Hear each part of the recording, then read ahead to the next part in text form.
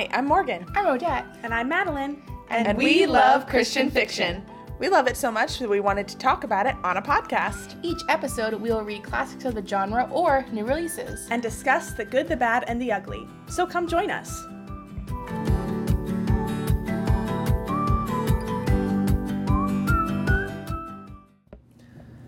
Hello!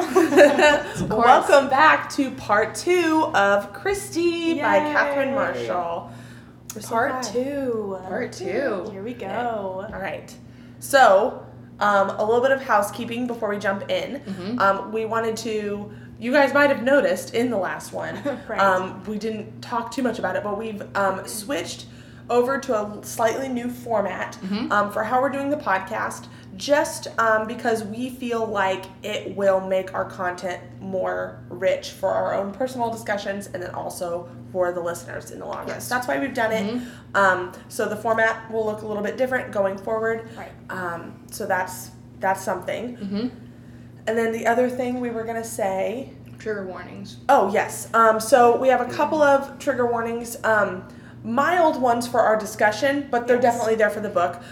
Trigger warning for sexual assaults. I would not say it is vividly described in any way, but it is definitely there. And then a trigger warning for an illness epidemic that takes place at the end of the book. So for a significant portion of the end of the book. Yeah, it's a good chunk, and you kind of wade through it a bit there. So, trigger warnings for those two things. And then I think that's pretty much it That's as far it, right? as housekeeping goes. Yep. I do think, though, we wanted to kind of start with where we left off in part 1. Yes. So, Morgan, where did we leave off in part 1? When we last spoke, we left off with Tom McCone On the run. from Birdseye Taylor and his group of cronies That's true. because he tattled about The moonshine still. And So here Birdseye was mad. So, there we go. That's where we are, right? Yes. Yes. Okay. Let's Dive in. in. This is the quickest intro we've ever. I know. Well, I mean, we don't have to do star ratings. All of the other stuff we did. or and, read the back it's cover true. or any other stuff. Okay, so jumping right in, we the mission house has kind of gets ransacked. They do all that stuff to Prince. They Oh, that's cut right. cut his mane and make him pretty ugly looking. And dude, there's several things that are Cut up happening. the maps and books. Yes. And schoolhouse. And All kind of in retaliation against David preaching out. We mentioned against some of the this last moonshiners. episode as well. Yes. And it kind of all happens Yes, at it's once. all connected. And then the next thing that happens, is they find Tom? Or he comes to them? Well, remember, while he's still on the run, we have those intruders or Wannabe intruders. unidentified persons that come looking for Tom at the mission house because he stays at the mission house for a little bit. Okay. he's But then injured. he leaves. Yes, that's right. That's right. Because he gets shot. Yes. Tom gets shot. He comes in convalescent at the mission house. Yes. But he leaves to try to go home. Or to try to get back to his family. Yes. But after he's already left, these kind of unknown people come to the mission house. And at we find out. Because David's gone. He's gone to talk to the marshals who tried to find the still and found Tom and all this kind of stuff. So Yes. And we find out in this section, although I think we mentioned it the last one, the Birdseye, and they all escaped from jail. Right. Yes, So we they're out mentioned on the that loose. Okay. Go But ahead. so these unidentified David's men. gone. It's not Birdseye and his people. It's I guess people that Birdseye got to try to smoke Tom it's out not of the mission his house. cronies. Yes. Well, because it's important to note that so at the mission house, that's where Christy and David's sister Ida live. And then also Ruby May is there. Yes. Yes. So they're at the house, and then David they call it the bunkhouse, and it's a short walk away. It's near the stables. So, but he's not there. So normally he would have heard the ruckus and come to help, Right. you know, but it's just them ladies. Yep. And they devise a plan because there's like they're waking up by people like screaming and hooting and hollering and drinking And outside the house and trying to get in. to the mission. And like the house isn't very well built, like, you know, it's in the like meaning that like she talks in the book about how like she thinks like pretty easily someone could break in through the door, so they Or break the windows. And so they decide then that they're gonna move all this furniture. Her and Ruby May and Ida, they move all this furniture in front of the door and like get weapons, and they're just like they have cast iron skillets. Like well, because these men are like, I mean, very drunk. They're very obviously been drinking, and then they start making like jeers, sexual jeers about how they're gonna get in there, and then there's gonna be a real party. Show them a party. So it's like they're those women are arming themselves. They are arming themselves. Well, because also the reason why is because that they know that there's women like that they hear is because Christy laughs at something they say. Oh yeah, that's right. And so they hear a woman's laughter, and that's when it's like so real smooth, Christy. Yeah. You know what? They end up not. Hold on. So we need to finish this. Well, this is mine is related to what this scene. Oh, sorry. I thought you were gonna move on, and I was like, no, we can't. Odette's all dad blamed in a hurry because I was rushing her through the last summary, and now she won't let me say what I'm gonna say. Oh my God! Don't even start. Anyways, I'm teasing. Odette is fabulous. So the thing that I was gonna say is one of the sadnesses of my life is that this scene in the book is not the same as the one in the movie, because in the movie, Madeline, isn't this the scene where these men are literally like trying to break in, and then Alice Henderson just walks up with her shotgun. She's holding a shotgun, and she's in a nightgown, and she's just quoting scripture. She's pointing the shotgun at them. Is she pointing the shotgun at them? Uh-huh. And she's like, "The Lord is my light and my salvation.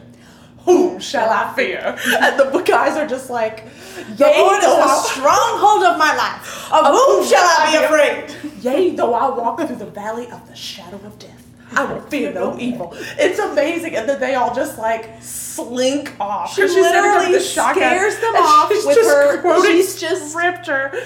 And she's obviously like a Quaker pacifist, and they know this. Oh my gosh! But does she have a nightcap on with her nightgown? No, her hair's just flowing. Yeah, it's just it's like in a braid, like a loose braid. Oh, very nice. And it's fabulous. She looks like an angel. She does, and it's amazing. It's such an amazing. It's so satisfying. That does not happen. It doesn't. Well, because also in this series, Tom's actually still in the mission house, so the stakes are a little bit higher. Yes, that's right. In the whereas TV here series. He's not. Yeah, right. he's not. Okay, anyway, sorry. Yeah, no. That's great. I didn't. As long as we can have the resolution that we don't leave people hanging that they think they're still trapped in this house. Can we find that? And I don't know if we can do that. Can we find it that on clip? our story? Why not? I don't see why not if it's on YouTube. It is on YouTube. I want to do that now. That little clip. They deserve to see it. It's fabulous. It sounds really fabulous. Yeah, we'll see if we can include that in our stories for you guys when we release it, because honestly, it's so good. Oh my gosh. And they just run away scared then? Basically. Yeah, basically. I mean, they like run slinking off into the night. And then she opens the door, walks in, and then just like sinks down because she was terrified the whole time. And then as soon as she's in the mission house, she just like sinks down, and they're like, "Miss Alice, you're amazing." She's like, "Give me a drink of water." Like she's so like, "Is everyone okay?" That's amazing. It's fabulous. Because she wasn't there she was there, but they didn't think that she would hear because of where her house was in the book. In the book. But in the book, the reason why they leave, because they're like kind of praying, especially. Oh for sure. Absolutely. Christy, and she it starts raining, and so then it's like sheets of rain. So then the guys kind of slink off into the night because they're like, "This is too much." So you do feel like it's an answer to prayer. Although I do think having Miss Alice come with a shotgun is just epic. So I feel like, yeah, it's so flipping good. I just can like picture it in my head, and I feel like because I need to add to my watch list to watch all these. You really do. It's like, yeah, it's so good. Okay, so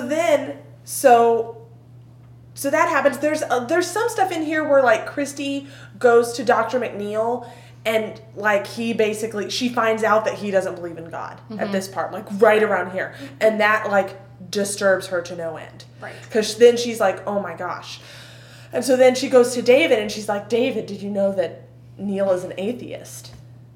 David's like, "Well, Yeah. I mean, we kind of all knew that, basically. Like, why are you surprised?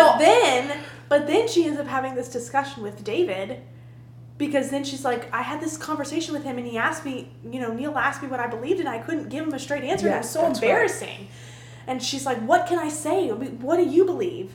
And basically told her that he thought all of Jesus' miracles were just like metaphorical and that he didn't believe in it. And he thinks that Lazarus was probably just in a coma. And I was like, that was probably not helpful at all. No, thank you for nothing, David. Also, thank you for nothing, David. Also, like, there was multiple times in this section where I think Dr. Neil MacNeill, the first time, was like, hey, do you have a minute to talk alone? And he, like, talked to her. And then she, later on, was like, hey, can I talk to you about something? And they, like, go to the schoolhouse, and it's the two of them. David, you mean? Is that what you're saying, or Neil? Neil. Don't. That's where they had their schoolhouse conversation. Yes, about where he asked her, like, well, why don't you tell me what you believe, Christy? Yeah, that's right. Yeah, because she was like, because I think in the midst of all, because the reason why is because he was over in the mission house talking to them at one point, kind of when Tom was there getting like fixed or whatever, before the intruders came, and he was talking like a different perspective on the moonshiners and like the whole thing. So Christy was like very confused by this because David's very like black and white. This is wrong. Why are they doing this? I'm gonna end this. And then Dr. Neil MacNeill is trying to like show them the mountaineers side of it, and that's when Christy like asks him and is like, hey, excuse me. I know. That was it's a really great chapter when Neil and Christy have that schoolroom discussion. Listeners, let me just listen up, listeners. I just need to tell you that every scene that Christy and Dr. MacNeill just are having a conversation is it's just fraught with sexual tension. And Christy being confused by what she's feeling. She's like, oh, and the way he looks at her, the way she did in the book, she always says, he gives me the same look that he always does. And she's like confused by what the look. Christy, and we're like, girl, we're and the readers are not confused. No one exactly what that look means. We know what it means. It is delightful. It's perfect. Especially in the second half. I feel like in the first half, I was kind of like... in the first half, there's not as many of those times. And you're just kind of waiting, because honestly, I kept thinking, as a first-time reader... But in the second half, it's amped up. It is, but I was also like, I do know exactly what you mean, but I... Yes, Madeline's doing intense eyebrow raising. That is correct. That is exactly what it means. Well, but since we're in this vein, should we talk about what happens next? Well, I just wanted to say one quick thing, but then yes. Oh, sorry. I think, no, that's fine. I was just going to say, I think that I kept not forgetting about Dr. Neil MacNeill, but I was like, am I missing the other male interest at certain points? Because, like, you wouldn't hear about him for, like, that's true. 4 chapters. Yes. And then it'd be her and David going off and having these conversations or hanging out or him being chivalrous or whatever. And so, anyways. But then, like, hot and heavy. Well, I mean, He's coming in hot. He's coming in hot. Yeah, but basically safe for we say that, but safe for all ages to read hot and heavy. Of course. I just like conversation and looks. Yes, smoldering glances. Listen, we are giving away a lot of our personalities here. Yes, because clearly, hot and heavy to us is just having an intellectual theological conversations with a specific look that shows a handsome outdoorsy Scottish man. This is actually that would be hot and heavy. Let's be real. Well, but also we can't forget about the looks that he always gives her. I'm not forgetting about the looks. I brought up the looks and the conversation. You think I've forgotten about them? I've not. I think about them every day. Every day specifically. Okay, so what happens next? I want to mention this briefly. We didn't talk about this ahead of time, but what happens next is there's the conversation with Dr. MacNeill, and then she goes to David, and that's kind of not helpful. So then she goes to Miss Alice. Yes, that's right. And it is helpful, and her faith is bolstered, and so she has this moment where she reads the word and has this realization where it says, I don't know, something, like, she just, like, puts herself basically into the scripture and starts praying out the scripture as if it were her.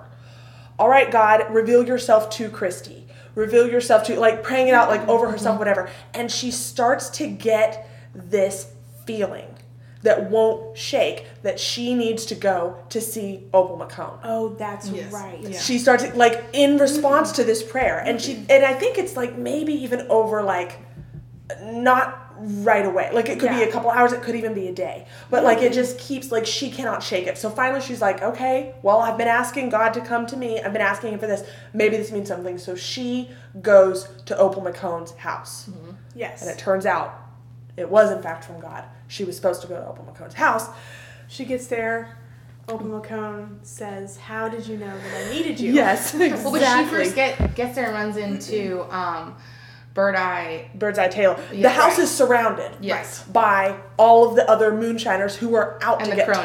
Tom. They're Yes. waiting for Tom. They're to come waiting home for so Tom. that they can kill him. Yes. And so Because he ratted on Opal them. and her 3 children are basically kind of trapped in this house. They don't know where Tom is. And it's like this really awful situation because the guys are all just kind of there. So Christy comes, excuse me, and she's able to, like, Get past them. and go talk to Opal. And basically, right, like, so there's this, Opal's like, how did you know I needed you? And Christy kind of explained the whole thing to her, like, She's God, like, I didn't know. yeah, God like, told me to told come. me. God told me to come. And that, like, and Opal is like, God told you to come? And Christy explains literally everything that happened. It's like, this is how, she said, well, what did it sound like when God told you? And Christy was like, it was just like a feeling. It wouldn't go away. I couldn't stop thinking about it. I felt it. And Opal, I love this scene. Yes. Because Opal's faith is so, it's like you can see it. I picture, like, standing there is how I picture. And honestly, like, I have a couple of images in my mind that are very personal to me of when I saw with my own eyes someone's faith getting, like, waboom, it, like, went to the next level. And that's what I imagine. Like, if I was standing in that room with Opal McCone, it, like, something in her eyes, it was like she just went to the next level. And so then she feels like God is telling her to go out and talk to these men. Well, because she says to Christy, like, if God talked to you and told you to come to me, then that means he knows what's happening in my life and he cares about it. Man, And maybe he'll talk to me too. Yeah. Yep. And I also kind of got the impression not only that her faith, but that maybe she didn't even really fully believe in God, but because of that. I just don't think he was real. Yeah. Like, and he As became in, like, real yes, in that 100%. moment. But it wasn't like it by her. So it was like Christy's faith stirred Opal's faith, and then Opal is like, I'm gonna go out there and talk to Bird's Eye. And I want to read the quote here real Yes. quick. This is Opal and Christy. Opal says, "Look at here. If God knows what's going on here, and if he would tell you to come that way, don't you reckon he'd talk to me too? Do you reckon?" "Yes, Opal, absolutely. Else he wouldn't have told me to come here." "Then let's ask him to tell us what to do next," Opal urged. "Will you ask him?" So they stand there and they pray together, just in that cabin, with so much uncertainty and scariness happening all around them. They just stand there and pray and ask God what to do next. Okay, keep going. Well, I was just gonna say that so she then gets this picture because she's known Bird's Eye forever. They yes, recorded yes. at one time. And then she Tom met before told she met her Tom. when- which side note in this part, that's when she says she doesn't want to be or doesn't want to imply a step husband. And I guess that what they called step husband or Yeah, that was like was a if thing. someone stepped out on their spouse and married somebody else, they called it the step husband. Yeah, that was like a That was literal like- thing. It was like, yikes. When I Really heard that, interesting. I like literally was like, wait, what am I listening to? that was really It was a random side note, but it like stuck in my brain. Well, and Opal gets this, like, feeling like she needs to go talk to Bird's Eye, and she feels like that's from the Lord. And so she kind of proceeds to, because Christy's like, are you sure? I don't know if that's a good idea. And she's like, no, listen, you don't understand. Like, we have history together. She tells her about how they courted and about Bird's Eye's horrible father. And this moment, like, she keeps remembering this moment with Bird's Eye. And when they were out for a walk, and Bird's Eye threw this rock at a doe and killed it. With the rock. or shot a doe maybe. He shot a doe. Yeah, he shot a doe, but then crippled the fawn. And then crippled the fawn that was with it, and Opal was just fighting mad at him, and he was going to try to kill the fawn too, and she was like, don't you dare kill that fawn, and she was so mad at him. And she like watched him like bend down and reach over and like splint basically this fawn's leg.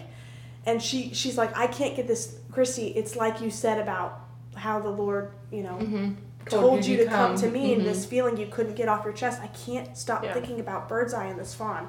I have to go to him and see if I can get him to go back to that place basically with me and remember real men fix things. They don't break things. And they don't shoot, and they're not murderers. And that he can be that man. I've seen him be that man before. And there's there's like a really, honestly, like, it's really, really a beautiful kind of description of, like, I think, like, women and what our giftings, like, how we can use our giftings even in, like, simple ways. Yes. You know what I mean? Like, I think because she, like, fixes him this meal, he comes in, she feeds him, she feeds all of the guys, like, and there's nothing, like, weird about it. Like, she's genuinely, and she's trying really hard to make sure it's not taken as weird. Misinterpreted. Yes. Yeah. And so then like flirty or anything, she brings up the whole thing with the fawn and all of this stuff, and I just want to say, you basically said it, but I want to read the quote, Opal says to Birdseye. So because she says that whole thing, and she's like, do you remember this? Do you remember this? Like, you did good that day. She said you were a real man that day. Yeah. She said, and then he says, fixing animals' legs ain't no man's work, and she said, fixing anything is man's work, came Opal's firm answer. Tearing down or killing, that's easy. Any addle-pated fool can pull the trigger of a rifle gun or fling a rock. It's fixing that's hard. Takes a heap more doing. And it's just like this, like, and so Christy is standing there hearing this, and she's like really moved, just like, oh my gosh, like I picture this scene every time I read it, like the Holy Spirit just resting on Opal, on Birdseye, and on Christy, and on that whole situation, and just working with people's hearts. And I just think that is so beautiful, because then he just kind of sits there, and then he's like, well, thank you for the food, basically, and leaves. And then he and the men go away. They leave. They stop their stakeout of their home. And that's a really good, I just got like chills talking about that. Like, it's such a good scene. And I feel like Opal is such an interesting character in this, because there's that horrific scene in the beginning of the book where she kills her own baby. And it's so hard for Christy, which we talked about in the first episode in part 1, where Christy, like, has such a heart, like, she can't get over that, and she's very judgmental, and then she learns to love Opal, but still, that's, like, Opal is a person that she holds off on really, truly loving, and it's because she can't get over the thing with that baby. But this scene is a really big turning point for Christy, too, in seeing the strength of Opal's character and seeing how God works through people. And it's just really, really beautiful. Yeah, for sure. So Christy, I think, stays there for a little bit. No, she does overnight. Yeah, she stays overnight. And then Tom comes. Yes. And then they convince him. They're like, yes. They're like, hey, listen, the guys aren't here. Like, you should go to the mission house, is what they convince him. And so... Go ahead. But he never makes it to the mission house because he is shot and killed in the back. Killed. Yeah. And they only find out about it because Christy goes to the back to the mission, and also David is like up in arms because like she didn't tell anyone where she was going, because she had found this like secret like moss kind of hideaway that she loved that was like very picturesque by the water, and that was where she was kind of going to find space for herself and to talk to the Lord. And that's where she felt called to so she just like went to Opal. She was like, no, because she was also, she didn't hesitate. She just went. Yeah, she just went, and so because she was so compelled. So I think that then David is like, we've been out looking for you all night or whatever, and she said, well, did Tom make it? And that's when they find out that he did not. And in fact, he was shot. Which is surprising, and you're like, well, but I thought... Especially after that last scene, it just kind of happens so quickly. It feels a little bit defeating, honestly. You're absolutely. It does. So then like, and basically this whole time, like, so everyone assumes then that it was Birdseye. Because Birdseye was out to get him. Like, that was, and just because he left Opal's house doesn't mean that he didn't shoot. Yeah. Right. Birdseye is a good shot. Yeah. He's known in the Cove for being a good shot. And he was one shot in the back that killed Tom. And so, that's how he got his name. That's kind of you find out that because he would shoot birds from far away in the eye. Yeah. So, anyways, but, so that's kind of the sense, but they're missing. So nobody can find them. They're hiding out in the woods. And then, oh no, I don't remember what happened next. Oh, yes. We gotta talk about David and Christy. What's going on in their world? Is that what's happening? Basically, I think it's like we have the funeral for Tom. Yes. It's very sad. And then basically the next big thing that happens is David decides that he's going to propose to Christy. Here's the thing. In this kind of random way. Yeah. And they've never even had a conversation about like dating or liking each other or whatever, or nope. They've just done their work. I mean, he's definitely very kind to her. I'm sure there have been some glances. Let's be real, people. Well, yes, but there hasn't been any words spoken with the glances. It's true. But also this was a preacher person. Yeah. So what's he gonna say? I don't know. That her hair smells like roses. He does say the that Bible later. says, "He who finds a wife finds a good thing. Be fruitful and multiple." We've been commanded to multiply and replenish the earth. Elizabeth. Sorry, that's a quote from Pride and Prejudice. Oh gosh. Anyways, so yes, unprecedented. And it's just like he proposes. Mm-hmm. Can you read the proposal? Because I feel like it's.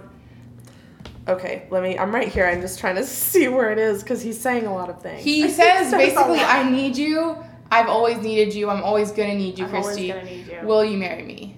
And he's like, I don't expect an answer now. But it's coming from like this place of him just like being confused about his ministry. Here. Yes. It's come to me recently, Christy, how much I need you. I'm going to need you always. Do you know that? In the ministry, out of the ministry, no matter what I'm doing, I'll need you. I'm asking you to marry me, Christy, and this isn't any sudden impulse idea either. I stood in the road staring at him, not knowing what to say, too astonished to say anything. In the silence, he leaned over and kissed me, lightly, gently. But then he pulled me to him and kissed me harder, full on the mouth. It's all right, Christy. Speech isn't necessary between you and me. Anyway, I don't want you to give me an answer tonight because it might be no. Wow, and that's the chapter break. Yikes. I'm just going to go ahead and say something right now. Go ahead and say it. If any of you are out there and someone has recently proposed to you and it looked anything like this, where he didn't give you a chance to speak, maybe even when he unnecessarily kissed you full on the mouth, harder full on the mouth. Or on the eyelids, because David does that a lot too. Yes. I just want you to know that probably it's a no-go. Probably. Because I feel like this is a problematic moment right here. David's proposal to Christy is a problematic moment. And it's definitely an emotional reaction to the fact that, like... And even when he said, don't answer me because it might be no, it's like, everything's wrong with this. So I just need you to... I just need you to know, if some guys proposed to you like this recently, just take a minute, think about it, and if you feel like this was creepy in any way, if someone proposes to you and you feel it's creepy, say no. I don't think it was creepy. You don't think this was creepy? He kissed her harder full on the mouth and is like, shh, don't give me an answer yet, it might be no. I think so much of this is creepy. Well, he kisses her. He doesn't give her a chance to say squat diddly. And then he says, it's okay, speech is not wrong. Speech isn't necessary between you and me. I thought it was weird, but I didn't think it was creepy. I thought it was creepy. I don't think it's creepy necessarily. But I just think it's off the wall and weird and like unexpected. I think it's like, okay, like why are you being that way? Also, this is I'd block if some guy did this to me, I'd block him immediately. Block him on my phone, ghost him, get out of town. Hold up. But like this isn't a random guy. This is someone that she's like been in ministry with. Do you know what I'm saying? So it's like I just don't think it's. But why? But like, look what he said to her. To me, this shows such a level of disrespect. Oh, I'm not saying it's not. It's absolutely disrespectful. I don't think it's creepy. I don't think it's creepy because of the context of their relationship and of the time frame in which it took place. What about all the eyelid kissing? Is that creepy? That's later on. Okay. The eyelid kissing. But also, she likes kissing is, him later on, so is very creepy. I wonder if she likes her eyelids kissed. Well, she never makes a comment on that, so she just like always. She always specifies that that's something that like he does, which feels like her way of being like, "Is this normal?" He always kisses my eyelids. I would say here's the thing. In this context, I wouldn't have been creeped out. I would just been like, I also honestly wouldn't have had words if I was Christy. Like, there's literally no way that I would even know what this because there was no precursor for this. Yes, because literally he's like talking That's about fair. his confusion around Tom, and then all of a sudden he's like, "Hey, Christy, I realize I need you." Da da da. And like, when also they've never been on a date, they've never had a discussion about marriage, they've never even talked about their goals or anything. Like nothing. It's just like, "Hey, guess what, Christy? I need you, and also do you want to marry me? But don't give me an answer now." Also, I feel like if you go into proposal thinking the answer might be no, check yourself. Seriously. Yeah. I mean, chances of me proposing to someone are slow or low. Or slow. I meant low. Slow. Chances are Are slow. low. And low. So I don't know, but I could only imagine that would be a terrifying moment in general, let alone if you're like, well, I'm just going to tell her not to say anything because she might Don't say. speak. Words are not necessary. Words are not necessary between you and me. It's like, ew. No. Except you did so much talking, David. So what are you talking about? Yikes. Clearly, one of us has to say something. And then, like, did they just, like, go their separate ways and, like, that was that? Yes. Yeah. Okay. So it even said, here's another quote that I found that I was like, yikes. Okay. So Christy says that she like thought all night, like she was up all night thinking about it, like figuring out what to do. She says, David's proposal had been so different from the imagined one. As we had walked back to the mission house, I had expected him to kiss me goodnight, but he had not. He had only given me an intense look, followed by the usual, "Have a good sleep, Christy." Then from the other side of the screen door, I had stood in the darkened hall watching his broad back disappear over the hill in the swirling mist. What was there in this man that I could not yet understand? The swirling mist and his broad shoulders and... What's not? Also the fact what can that- you not understand about that? We all get it. We all get it. Have good... Do you say have good sleep? Have a good sleep, Oh, sorry. Christy. Have a good sleep. She said that was his usual, though. That was his standard, like, Have a good sleep. Have a good sleep. sounds like something you would tell a dog, but okay.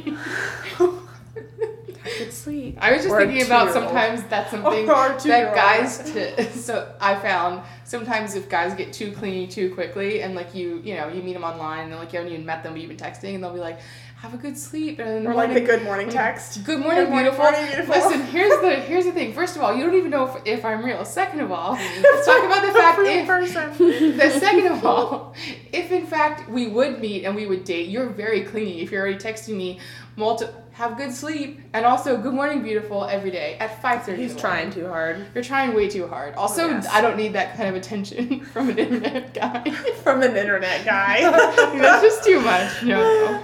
Okay. So that happened. That was crazy. So then the next thing. The next happened thing that next? happens is her and Fairlight, which, like, I told the girls earlier that this part, I was like, I need to know What's more happening? about her thoughts on the proposal. Because other than that one section, she literally barely mentions it, and it's the next, like, whole chapter, 1 or 2 chapters, are her and Fairlight in the woods, and they're, like, talking about herbs, and, like, and it's really beautiful. But what I really want to know is, did you talk to Fairlight about the proposal, or are you just in your head about, like, have you talked to anyone about it? Right. Christy. I know. It And does then kind of there's seem like there's a really weird break. And there's a weird tangent about Neil MacNeill's ancestry that Fairlight had written in this book. Oh yeah, there was.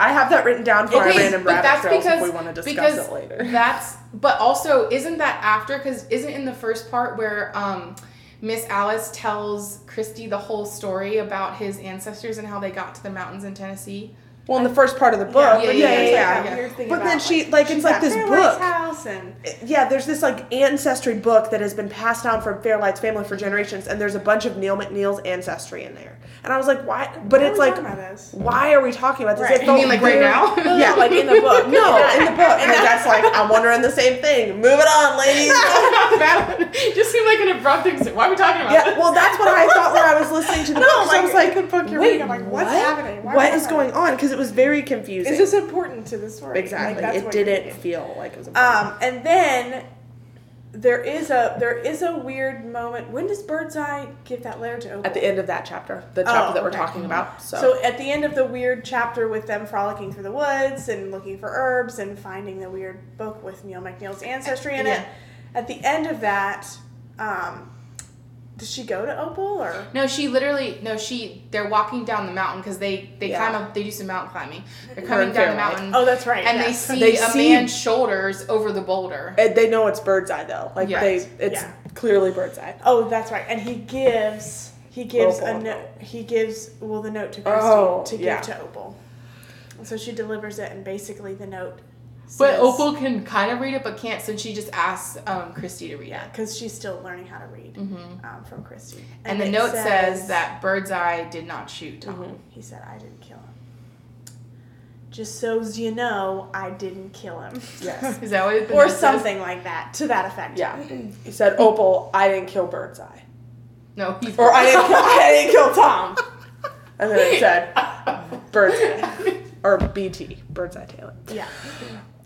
So. Okay, so there's like the school, like, big end of the year school thing, and it does all of that. But the next big thing that happens is the Alice Henderson conversation. Okay. That's this. Here we are. So basically, it's the end of school. So Christy's going to take a little break. She's going to have a little summer holiday at her parents' house. Go see her family. Getting ready to leave the cove, but Miss Alice doesn't want her to leave without having some information about her. Because she feels like Alice's own life. Yes. Right? She doesn't want her to have any illusions about Alice. As she comes back in for the second school year. Right. Yes. Illusions of Grave Joe. Yes. So she basically reveals. Yes, that Miss Alice does. Miss Alice reveals that as a young girl, she was raped. Assaulted, by a spiritual leader in her Quaker community. Yes. And she got pregnant from that interaction. She had a daughter. Named her Margaret. Named her Margaret. Yes. One of the things that I did really like about this chapter is how she talked about how her parents immediately believed her. Yes. Like, didn't even question. And then that other spiritual leader, not the one that had raped her, but the other woman who came and heard the whole story, also believed her. Because Alice was like, this is my daughter. I want to raise her. This is my baby. The community of this is friends my baby. Basically protected Alice. and they didn't send her away, which was very common during that time. Absolutely. And also her parents originally wanted her to give the baby up for adoption, but then it ended up being, they were like, no, you can keep it as your baby. So. And also I loved how she said that her father went into a great rage after discovering what had happened to his daughter, and she said he spent a great deal of money looking for this man to trying to locate this scoundrel, and I just thought that really resonated. And then her parents clearly were close to her daughter, because they ended up her dad actually adopted her daughter later on. So but the big reveal, which big reveal. Like, jaw-dropping. Jaw-dropping, like, oh my God, is that this woman, Margaret, grew up.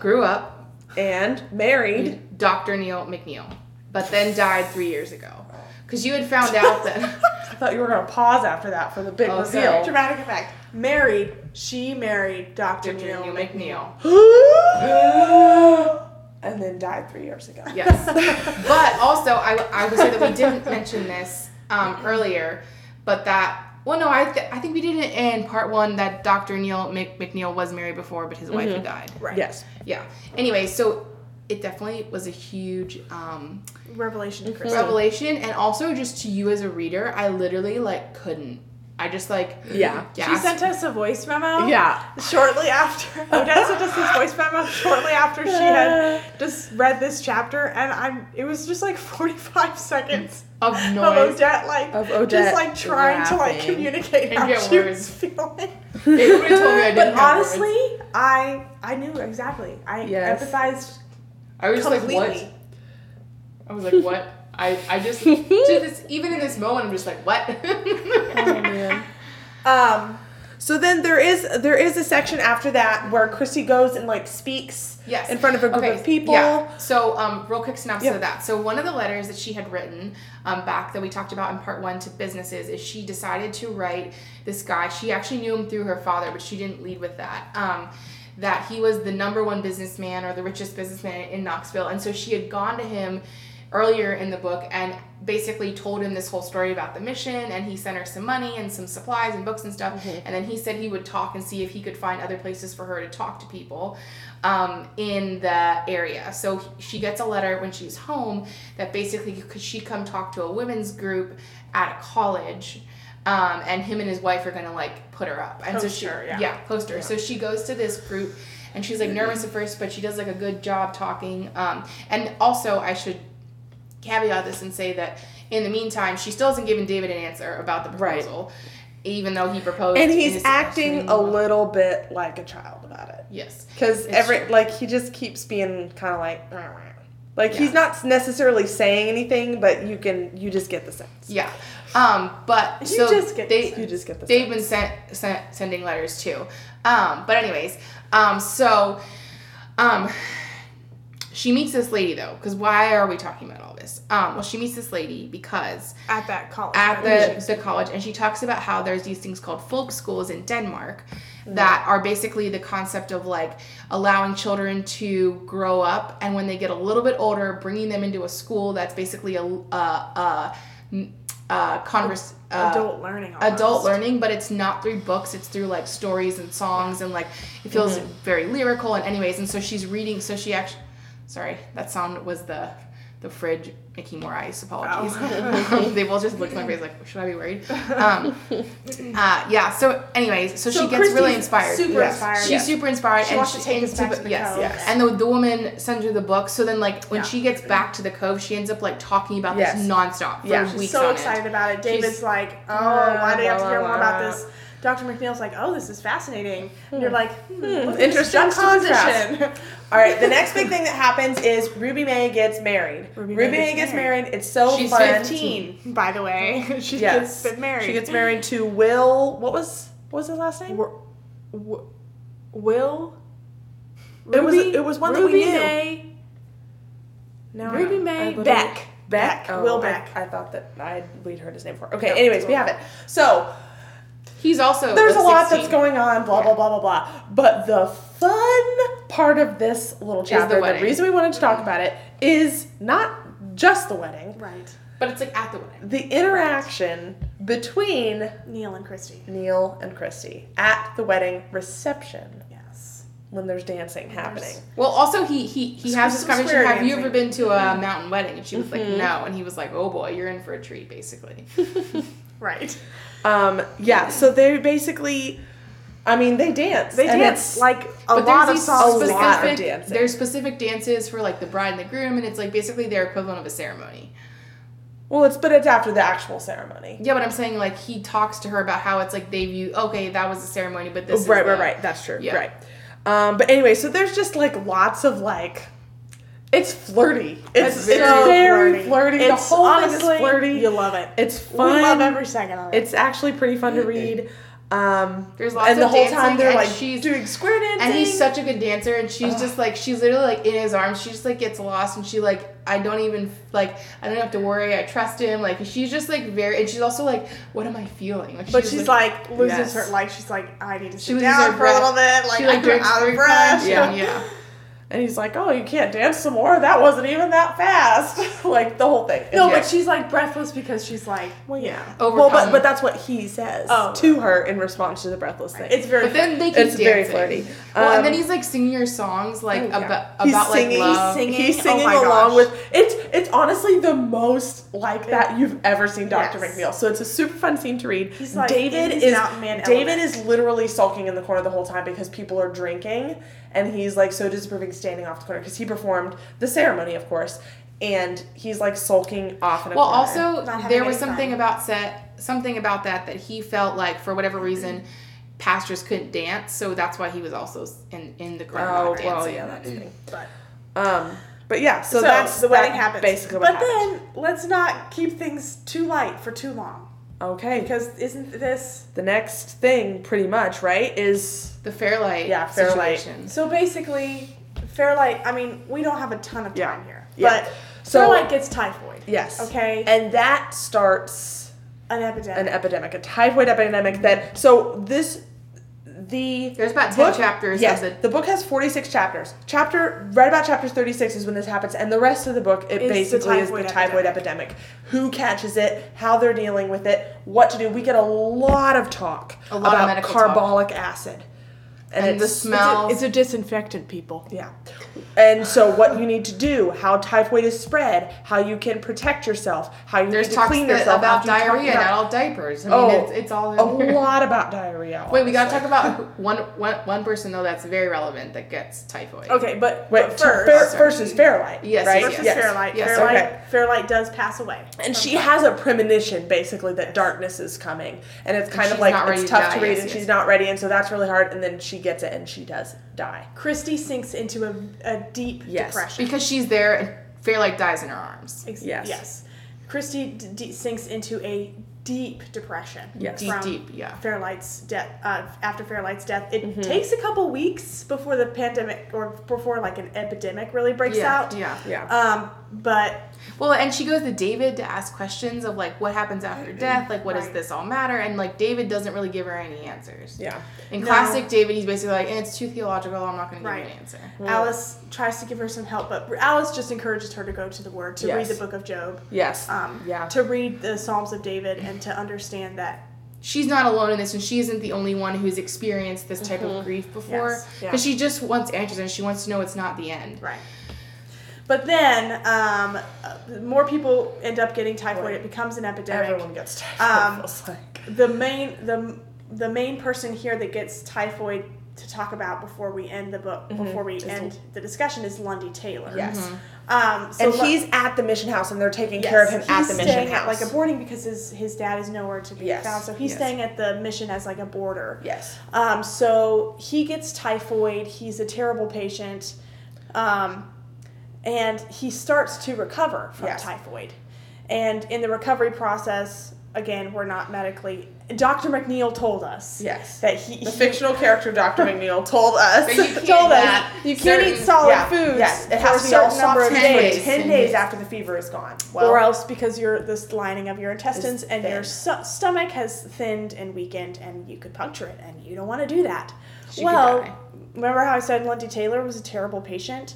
He is a terrible patient, and he sneaks down to the kitchen. He eats 2 hard-boiled eggs and ruptures his intestinal wall and dies. In the meantime, though, Birdseye had come to help. That's right. Birdseye showed up, and he was willing to... He heard about Lundy being sick. That's why he came to help. And so he was doing all kind of helps, and they're like, the authorities are still looking for you, and he was like, no. So basically, he was like, but I'm here to help my son. So he basically like, and he was like, you can turn me in. That's fine. Yeah, he was like, I'm here to help my son. So it almost seems like, okay, Birdseye something's changed in Birdseye, and he's definitely turned something over. So he's there helping his son. He watches his son die, which is horrible.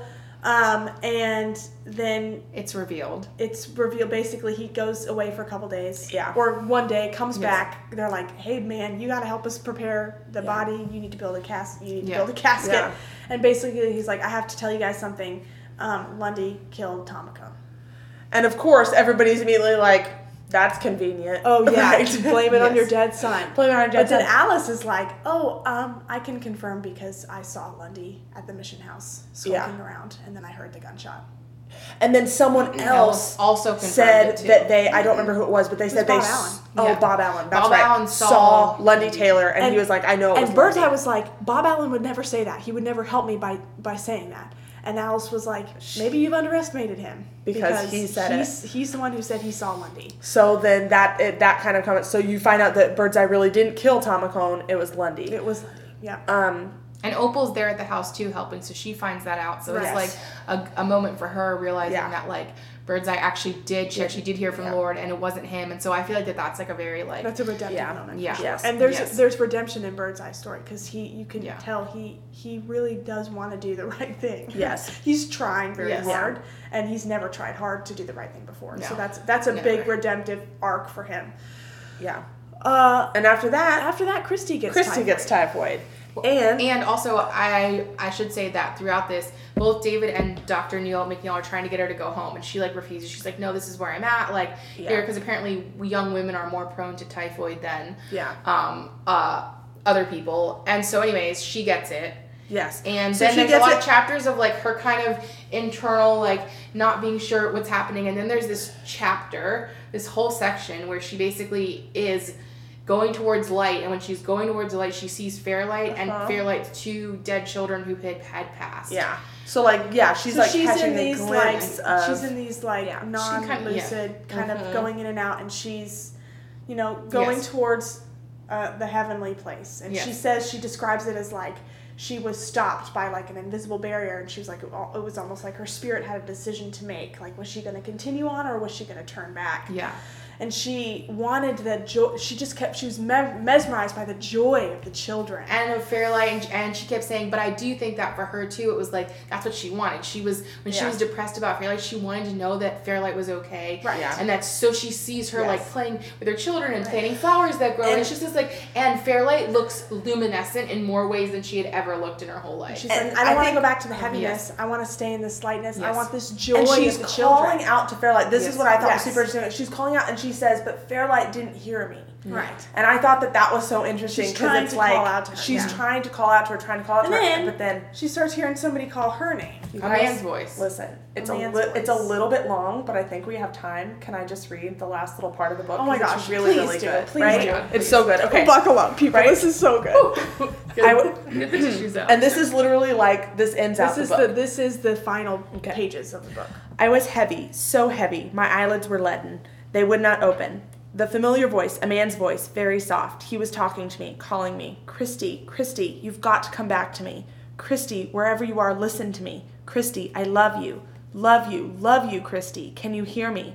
Down in your spirit, at the depth of you, do you hear what I'm saying to you? I love you. You cannot leave me without knowing this, Christy. And then the tone of the words changed. God, I have fought against you because I have not understood. Not only fought, God, but cursed you. I did not understand why you let Margaret die and our son.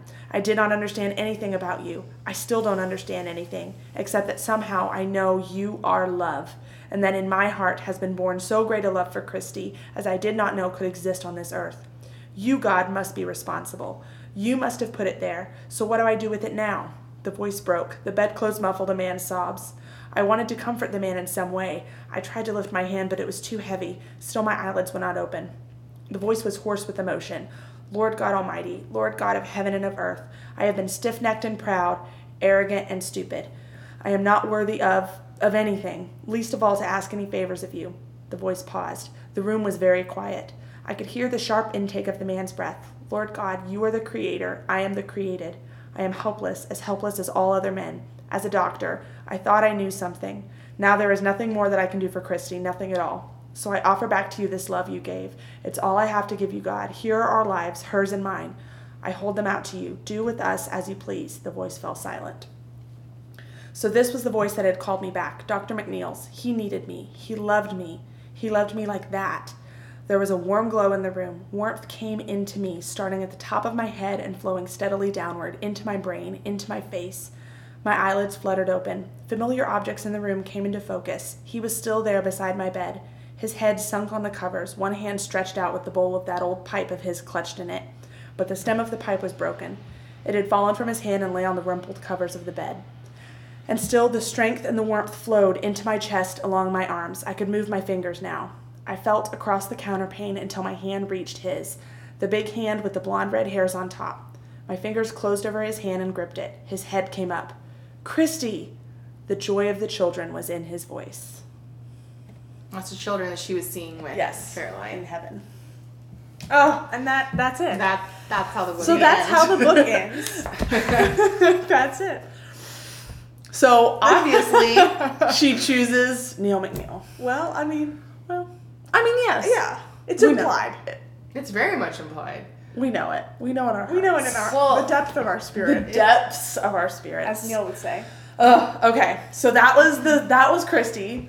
I'm just like, I don't want to move on. I want to bask in it. Okay. So let's move on to part 3, which are, my random rabbit trails, Morgan's random rabbit trails. I really, it feels really weird to do all of that after this. I think I'm going to need a minute. Well, do you guys want to do the God factor? Do we want to do our highlights? Yes, let's do highlights, and then we can circle back. That's good. So my highlights for this last part, obviously the dancing. The all of the MacNeill Christy scenes, of course, like that scene's great, and then the flirting scene. But I really loved the Miss Alice's backstory chapter, just because I think it revealed a lot, and yeah, I mean we kind of talked about it, but I did love it. I know I'm still just like, do we need to take my gosh, I feel like it could take 5 minutes. That's literally though when I read. I'll say this.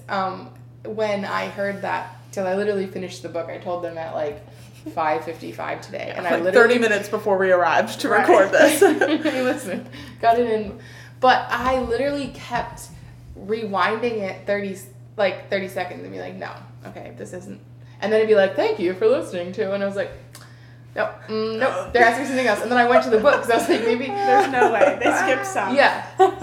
And then that's how it just ends and you want more, but you're also like, but there's so much redemption in that last chapter, because also I think that there's something to be said, like we didn't really touch on this, but the whole David situation, how like it's basically David's like, I'm not doing good here, and so he decides he's like up in the air about whether or not he wants to be a minister still. He kind of wants to go home and he wants to do all this, and so he's kind of all over the place. And it's basically revealed that Miss Alice basically tells him that like until he learns to love himself and like love God, he can't love anyone else. Yeah. And so Christy's now confused because she's also like, well, he's never actually said that he loved me, but he asked me to marry him, and like he doesn't say that. He just like they like hang out and he'll like kiss her when they're alone. And so like it's the kind of, especially the eyelid kissing, like I kid you not, it happens every time with this. So when they're together. She's not exaggerating. Yeah. No, and so like when you're reading it too, you think it's David at first. Who's the voice calling until he says Margaret, and then you're like, wait. And it's literally like, what? This is so exciting, because like you could tell Christy while she felt things for David, she kept having to convince herself throughout the book. I think I love him. Sure. I think I love him. Oh, right. That must be love. Yeah, sure. That's what it is. Yeah. But like with Neil MacNeill, she would literally have like a physical reaction to him, and then she'd always be like, I don't know what this is. What is this feeling? That's just I hope he didn't think anything when he rescued me the one day on his horse. We never talked about that. What? Okay, I got my highlight. Yeah, go for it. Go for it. Go ahead. Well, it's not a highlight, but it's something that I wanted to mention. Okay.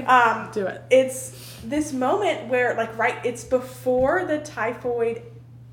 It's when Neil is taking Christy home from, I think, Fairlight. No, I don't think it's from Fairlight. I think it's from like helping it. No, Ruby May. Yes. Because Ruby May gets sick. Ruby May gets sick. That's right. And Alice and Christy are there all night with onion poultices. Oh, that's right. Putting onion poultices on Ruby May. What is an onion poultice for those of us who don't know? Well, there's it's just onions fried up really hot, cooked onions. Down. Because onions will draw out impurities. So that's like a homeopathic thing. I know some people, and you do too, who sometimes when they're sick, they'll put onions in their socks. Oh, yes. And the onions like draw out impurities, right? Don't cook those after you. Don't cook those. Right, but anyway, so the idea is like there's the hot, like steaming onions draws out the impurities. Yeah. Right? So they were making. That's what I'm assuming. So they were making onion and it worked. Poultices. And also, I'm sure the smell is overpowering and maybe makes you vomit. Which it made Ruby May vomit. It made her vomit. That was a good thing. She needed to. Yes. Anyways, she and Alice are there all night. Finally, Dr. MacNeill shows up and he's like, "Hey, good work, ladies. Well done." Because Christy, can I take you home? Is basically how it goes down. I mean, back to the mission house. He doesn't say, "Christy, can I take you home?" Oh, well, he was being silly. Anyways, You there? Must be a little silly. He thought it, but she goes to get on her horse. she had to smell. You know that girl smelled like onions. Oh, she's stanky. Oof. Like don't care. up for. You don't care. Also, but he's been running all over the mountains and like that's true. Yeah, he he probably probably doesn't doesn't smell smell good good either. either. There's no Ugh. deodorant. there's not a lot of bathing too. No, That's true. yeah. And I the mean, typhoid they water, probably so- bathed more than Oh, yeah. than most people, but still. Than most of the mountain people, anyways. So she goes to get on her horse. She like can't get on it because she's so tired and weak. He's like, "You're riding with me."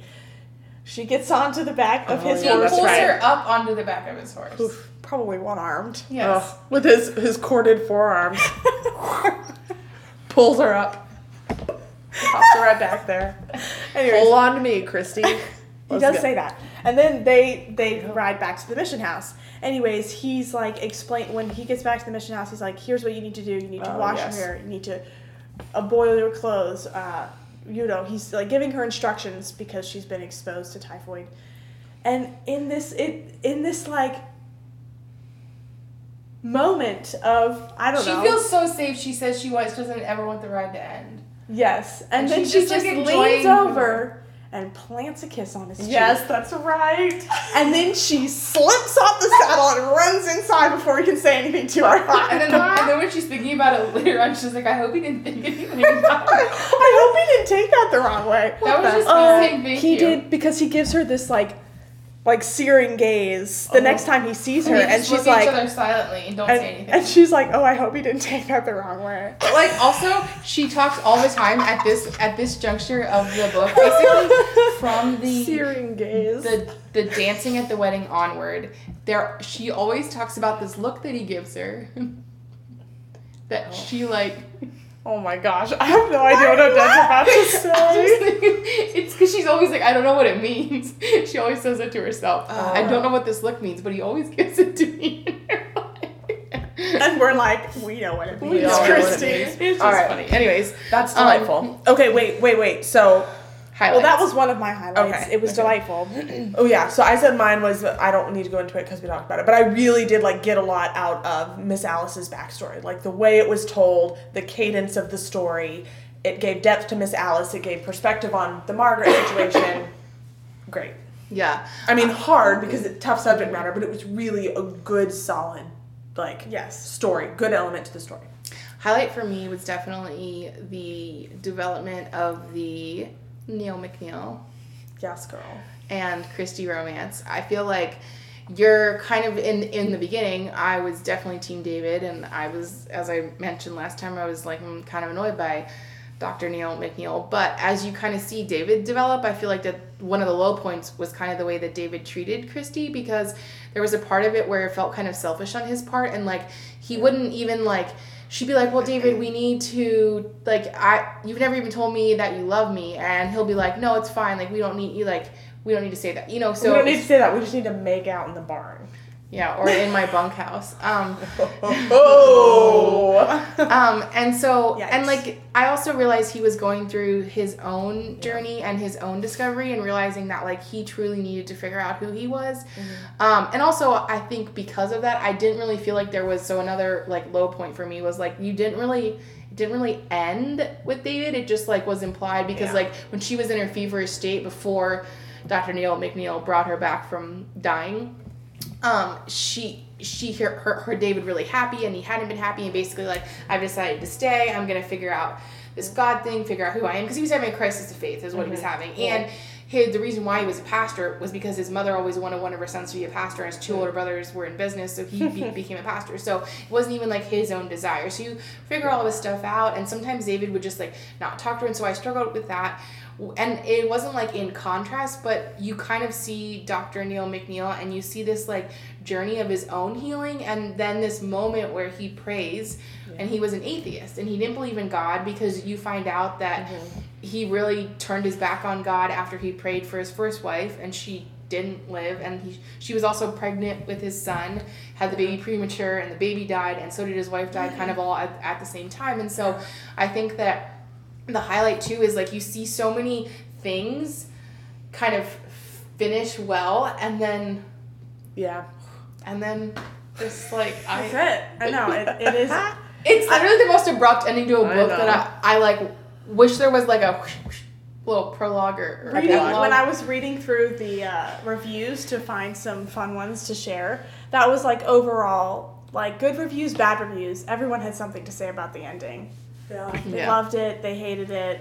They wanted everything more. in between. Yeah. Anyway, so that was my highlight and low light. My low point, where I literally have here so much typhoid discussion because boy, but there it was was also a lot like of details. very detailed about like even like because even remember the how adult diapers that Lundy was wearing. Yeah, I never wanted that visual in my head. Also, can we talk about how like when it's talking about mountains or like the beautiful sky or like you want or like the smells of things or like the feel of linen or something, but when it's about typhoid, you're like back down the descriptors. Catherine, right? Listen, here's Catherine. the thing: is she's still a good writer even when she's describing typhoid, so it's a little much. And also, like she describes the smell of typhoid in a way that you're just like, oh my gosh, I know that was crazy, and that made me think.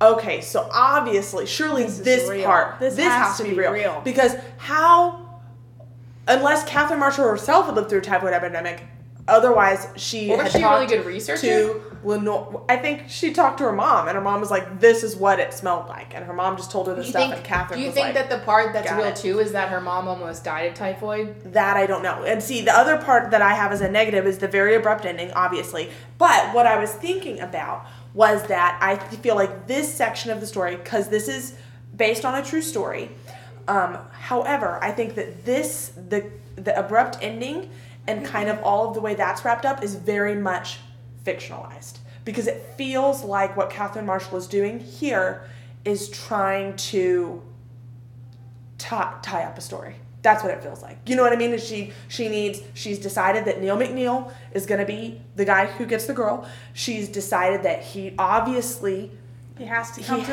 come to the Lord. Mm-hmm. Otherwise it's not going to work. Mm-hmm. And then the dramaticness of Christy being so near death is what's going to persuade Neil over. So Lenore might have had typhoid. I would tend to think she didn't though, because I feel like this entire last couple of chapters with Christy being sick is all about tying it up, wrapping up those loose ends, boom, putting the bow on the ending of the story. With a nice little bow. That's what I think, for sure. Yeah. Yeah. Yes. Okay, so God moments. Were we doing rabbit trails, or are we doing that at the end? Let's do that at the end. At the end? So okay. So we'll do God moments. So, did you did your highlight? Did you do your low point? No, my low point is Fairlight's death. That's my that was point. Tough. And also, I think it hit me in a different way than before because I'm a mama now. Mm-hmm. So that was really painful. Yeah. Because Christy was kind of describing her youngest son, who is probably 2 or 3, just crying out for his mother and crying himself to sleep because he doesn't understand what's happened. And that was just heartbreaking to me because I have a 2-year-old. So it was really difficult to read. I also thought she wasn't going to die. Yeah, it feels kind of unexpected. And then all of a sudden she literally dies in Christy's arms. She just dies. And then Christy just sits there with her kids around her and Fairlight, and then Dr. Neil. Can you imagine? No. I don't ever want to. Because Dr. Neil MacNeill comes in at that point. Yeah, she doesn't. Yeah. She's like, I don't know how long we sat there.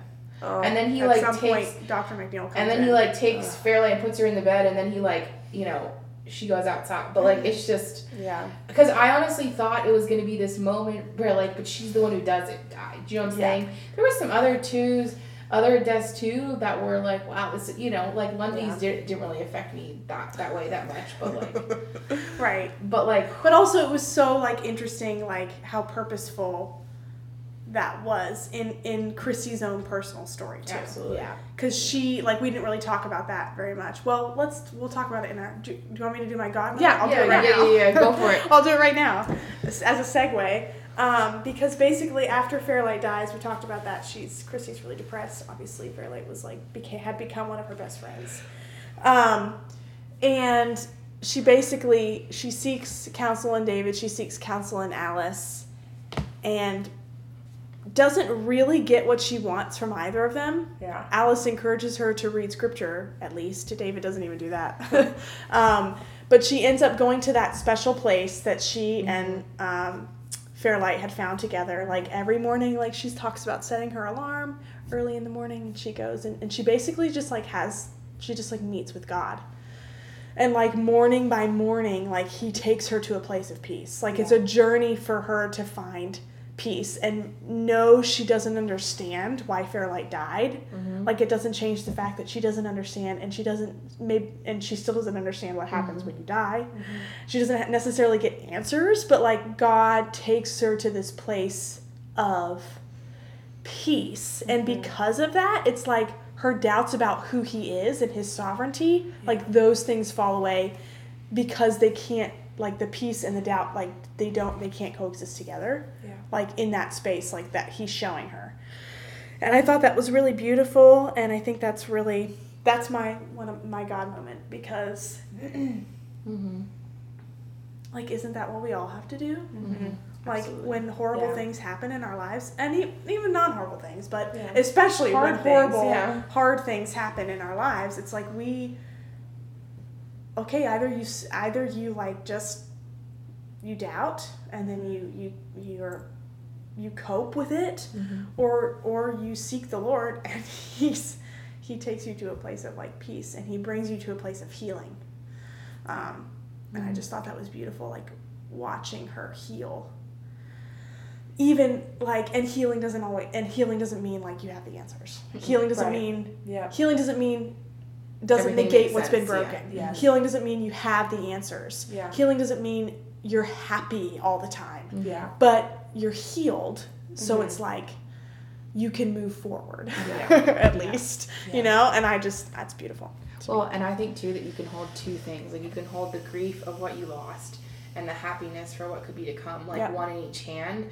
And that's the complexity of it, that with God you can still find hope even in the darkest nights. Because I do think that throughout that kind of section, as a reader, it was kind of hard, because you're like, this is Christy though, like she's the one who solves problems and finds things and does things, you know. And it was like this point where it was like that was her breaking point of like, but God, you're not even real. Like how could you let Fairlight, you know, and all the faith that you felt like she had worked through and worked out was like, it felt like she was just giving up on all of it. And it even talks about how like she didn't want to get out of bed in the morning, you know, and all this stuff. And then knowing then that the next thing that happens after she finds faith again and trusts God again is that then she goes through this really terrible endemic where all of a sudden they have to do all this like really hard labor. She wasn't a nurse, she didn't, you know, and all this kind of stuff. And so like I think that was an incredible kind of moment, and or like history. I think too, for me, the God moment was truly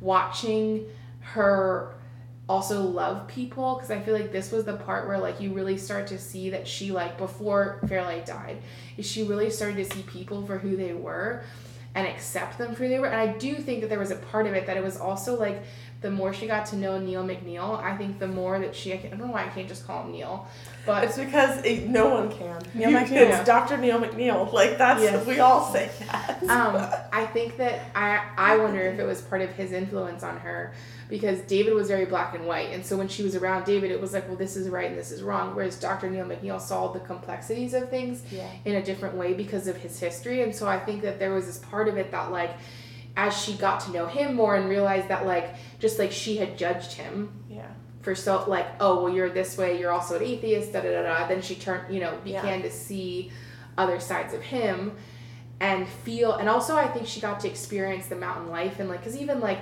in this section she like had this really incredible end of year kind of thing, the longest school year ever, and like the one little girl who didn't speak at all, like ended up speaking, and so you really see that like what Christy was doing was making an impact, and she really was like, this is where I belong, this is what it is. And so to watch that kind of progression, and then even the fact that she was like, she grew up well off, and she had never experienced this kind of like, you know, and then she like helps all these people for typhoid, and like it was out of a place of love. Even Lundy, who was like very unlovable, and you know, and so I think that to me that was such a picture of like what it looks like to walk out your faith, and like to wrestle with the parts that you don't understand, but then rely on the wisdom of others and God to walk you through the hard things. Because I think you said it, I think you said it on the last episode, Madeline, about the idea of like, we can't choose what we walk through in life, but we can choose our reaction. And sometimes things will knock us down. Yeah. But the idea of like getting back up and relying on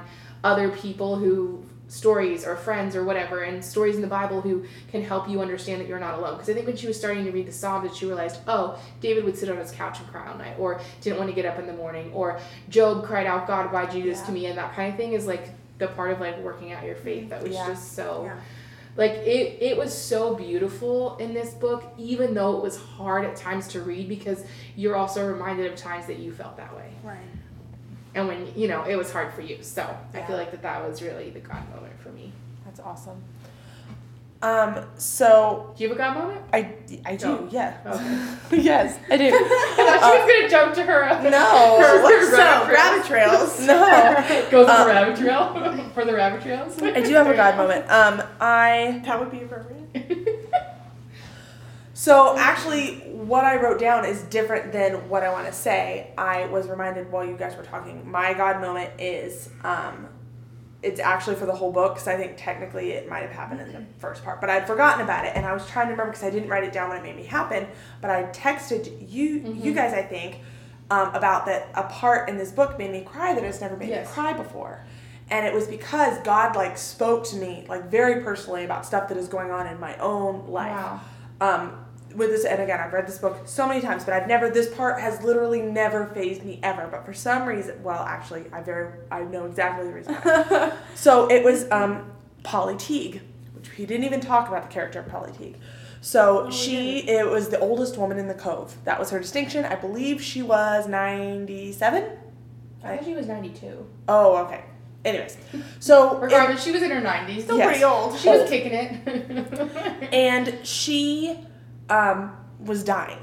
And so she, you know, David and Christy like went over and talked to her and all this stuff, and she knew it was her time and knew she was dying, and she was talking with them about, and David was having a hard time because he was kind of like trying to give theological stuff, and she's like, I just want to know if I'm going to be with Jesus and if I'm going to be with my husband when I pass away. Like that's all I really care about.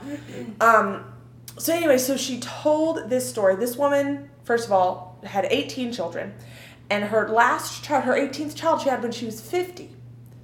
So that was crazy. But so she was talking. She was pregnant longer than she wasn't pregnant in her life then. She probably got married when she was like 15. Yeah, probably. Just started having babies. 35 years. So she was saying when she was in her 30s, and she was said, you know, there was just children everywhere. She's like, I've always had kids at that time in my life. Well, of course, and you so, 18 children. Well, yeah, but so she was saying that she was getting sick, like it was like dizzy spells or like something. It was something, and so she like finally talked to her husband and was like, hey, this is kind of a big deal. I think I probably should see someone about it, basically, because that kept happening. And they went to a doctor. I think they went to a doctor. Mm-hmm. The doctor was like, you need to, like, when this happens, you need to, like, rest. Like, take a few days and rest, and then go back. And she was like, that's hilarious. Who's going to feed all these kids? Like, I can't do that. Probably a dozen kids at that point. And so she talks about, man, I really wish I'd written it down. I was probably in the car or something when it happened. Because I was driving the car and I heard this and tears just started streaming down my face. I was driving my kids somewhere. Who knows? So she talks about how there was one that like they were getting worse and worse and worse. And she thought, well, this is the end. I'm going to die, basically. And so she like went somewhere like under this tree and just laid down on the ground. And she said, like, God spoke to her and just was like, let me refresh you. Let me fill you up. Pretty much. Like, that was what I gleaned from it. Mm-hmm. Is God spoke to her in that moment. She thought she was going to die. Her physical body was doing something crazy. She at this point probably had at least 10 children. She's like in her mid-30s. She had at least 10 children and a husband, and she was doing all of the house stuff for everyone and didn't feel like she had an option. And God met her in this place where she thought she was going to die. She just laid out under a tree, and she felt the presence of God fall on her and was like, let me be your strength. let me be that for you. And she said and she was telling, I don't remember if she was telling David or Christy or whoever, but she said, in that moment, I realized it was real. She said, God had never been real to me before. It was, I went to church, I was a Christian, whatever. I read the Bible, I did all of those things, or I'd heard about whatever. She's like, I did all of those things. I knew it, but it was never real to me until that moment. And then she said, from that day on, whenever I got overwhelmed, she would go to that tree, and she said, I'd kneel down and I would meet God there. And he would fill me up. And then I would turn back around and go back to my house and take care of my kids and take care of my husband and do what I had to do. And it was just so, I'm going to cry even just talking about it. It was so beautiful to me, the simplicity of that, but also, how like God to meet someone right where they're at, but it doesn't have to be, it's so simple, but that meant everything to her. Oh, yeah. She was ready to die. She didn't think she had anything else. That was it. She ended up having to eat more kids. And she lived into her 90s. That was the first third of her life. She had 60 more years to live. Right. Yeah. And God, he just met her in that quiet moment and then became so real that she was able to go to him and let him be her strength for the rest of her life. So Yeah. awesome. And I just thought that was the coolest thing to me. Like I said, tears were just streaming down my face because I was like, yes, Father. So in those good. moments, and I'm sure it spoke to me because it's right in the middle. I have a 2-year-old and a 1-year-old, and Yes. I'm at home with them all the You're time. gonna need a tree to so lay down. some days I'm like, where's my tree? Where's my tree? But that's so, because it can feel so silly to feel that way. Sometimes it's I don't really have problems. Not really. But also, our problems are important to God. Right. Absolutely. And I just thought that was so cool. So that was that was my God moment for the book. That was what spoke to me, because it spoke to me right where I am now. Yes. And that was really cool. And I've never, ever picked that up in any of my readings before of the book, except for this time. So that was my God moment. Well, and I think it's interesting too, because I think that's also the difference between reading the book as an adult and for you guys as moms versus reading it as a child. What you glean from it is so different, I'm sure. You know what I'm saying? Also, excuse the train sound if you can hear it behind it. My apartment's literally right next to train tracks. But I also think that's the mark of a good literature too. Oh, 100%. You can glean different things. You can read it different. I could read this book 20 years from now and get something totally different because it's well written and it speaks to different aspects of life, and you can get different things out of it depending on where you are. And I think that's a mark of a well-written book at different points. You know what I'm saying? You can absolutely be I'm Christy in depression. I'm Christy in this, and I feel that's the part where it's the beauty of the story is that or we can be David, or we can be Dr. Neil MacNeill, who doesn't even believe in God anymore. Whatever it is. We can be Miss Alice, who, is strong and brave, and, so I just think it's a beautiful story that's this wonderful tapestry of humanity and faith all kind of wrapped into one. And one final just note for me, this something that, and Morgan, you reminded me of this because I wanted to mention this, just in that story of Polly Teague, is this revelatory nature of God, and I think that is something I think that modern Christians I have a hard time with sometimes, because it can be odd and new and weird.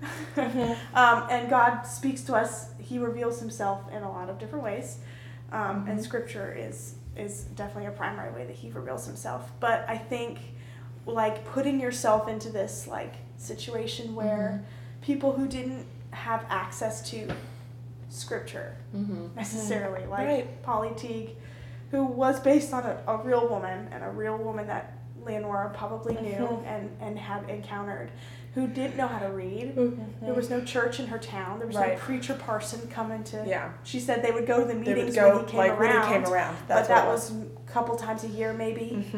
So God revealed himself to her in the way that she needed it, and in the way that she could understand. And I think that's beautiful. I think that that's something that we need to remember. Like, this is who God is, and he will always find a way to, like, even when we're stubborn, even when we're rebellious, like, he will find a way to reveal himself and make himself known in our lives, whether we like it or not. And I think that's a beautiful thing, and I love, because there's a lot of that in this book. People can't read the Bible. People don't have access to, like, a church or, you know, like, God reveals himself and makes himself known, and it's such a beautiful story. So beautiful. Just, like, people finding God. I love that. It's amazing. So good. I'm not going to share my rabbit trail because I don't think it's relevant, and I would rather end on this nice, cushy note personally. Like, I feel like it would change the tone of what we have going. So I do want to share one thing that is that the book is so well known. Like, I don't know that we mentioned this because I think so many people have been moved by it. And I think that you mentioned when we originally chose this book for the nostalgia theme was that it's kind of the, I don't know if epitome is the right word, but like the, like, of Christian fiction and kind of, I think it's kind of shaped the genre. And it's actually what the Christy Award is named after. So, because it's sold over 10 million copies since it was published. And so I think it's also the thing that, like, this book has stood the test of time. And, like, I think it's easy. I mean, I remember in high school reading books that were older and, you know, literature classes and stuff. But, like, the idea of, like, a book that also is based on someone's life, even regardless of how much of it was exaggerated or fictionalized or whatever, how much of it was her interpretation of her mother's stories. It's this beautiful story, and, like, they actually have a because it's such a it set a precedent. Do you know what I'm saying? Of, like, because even, like, just everything about it, you know, is this, like, beautiful tale. I think of how we can see all of ourselves in different parts, you know, and it's just, like, incredible. And I think that's why it resonates with so many people. Yeah. I agree. And will forever. And that's why, like, of all ages, too. So if you listen to this podcast and you have not listened to it or read the book. Yeah. Because you can honestly listen to it on... it is a great audiobook. It's fantastic. We all three highly recommend the audiobook. Highly recommend. Also, fun fact, if you're listening to audiobooks, you can do other things while you're, you know, enjoying a story. Odette is an audiobook convert now. I am. She's seen the light. She's on that track. I didn't know that I did not see the light, but now I'm, like, all in. You didn't even know you were walking in darkness. No, I didn't. But now I see the light. Wow, just like Christy. Wow. That's right. So our next nostalgia book pick is our second nostalgia pick, and it'll be it's the Mandy series. So I think we're all picking a different book from the Mandy series, and we'll be kind of discussing them, comparing them, taking a look at them, having a lot of fun. And they're like Christian romance mysteries is what they are. And they're geared towards children. Yes. So I feel like the romance is not, like, children maybe leading into young adults. The romance is not super heavy, I don't think. I mean, honestly, I haven't read them since I was a young adult like that. So I can't, I just remember being like, I remember liking them for that reason.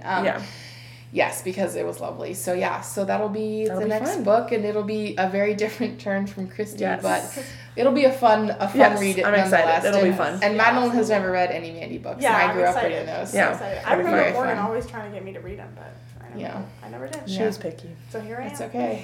But now you are, years later, on a Christian fiction podcast. Gonna read a Mandy.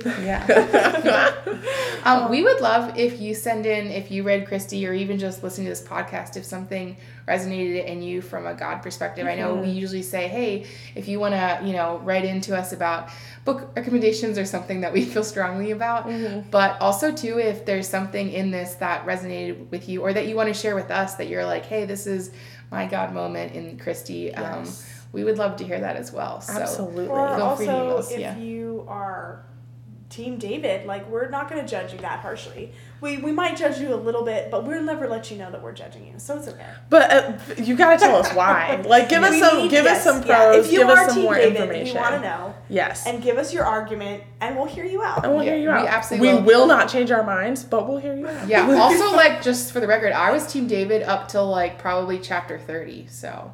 Wow. There you go. I mean, that's most of the book. That's a big chunk or of the book. wedding. I don't. Maybe that was chapter 28. Whatever it is, like in that way, around there. Yeah. Anyway, so That's awesome. So, all right. Well, awesome. Well, that was Christy. We'll chat with you guys later. Okay.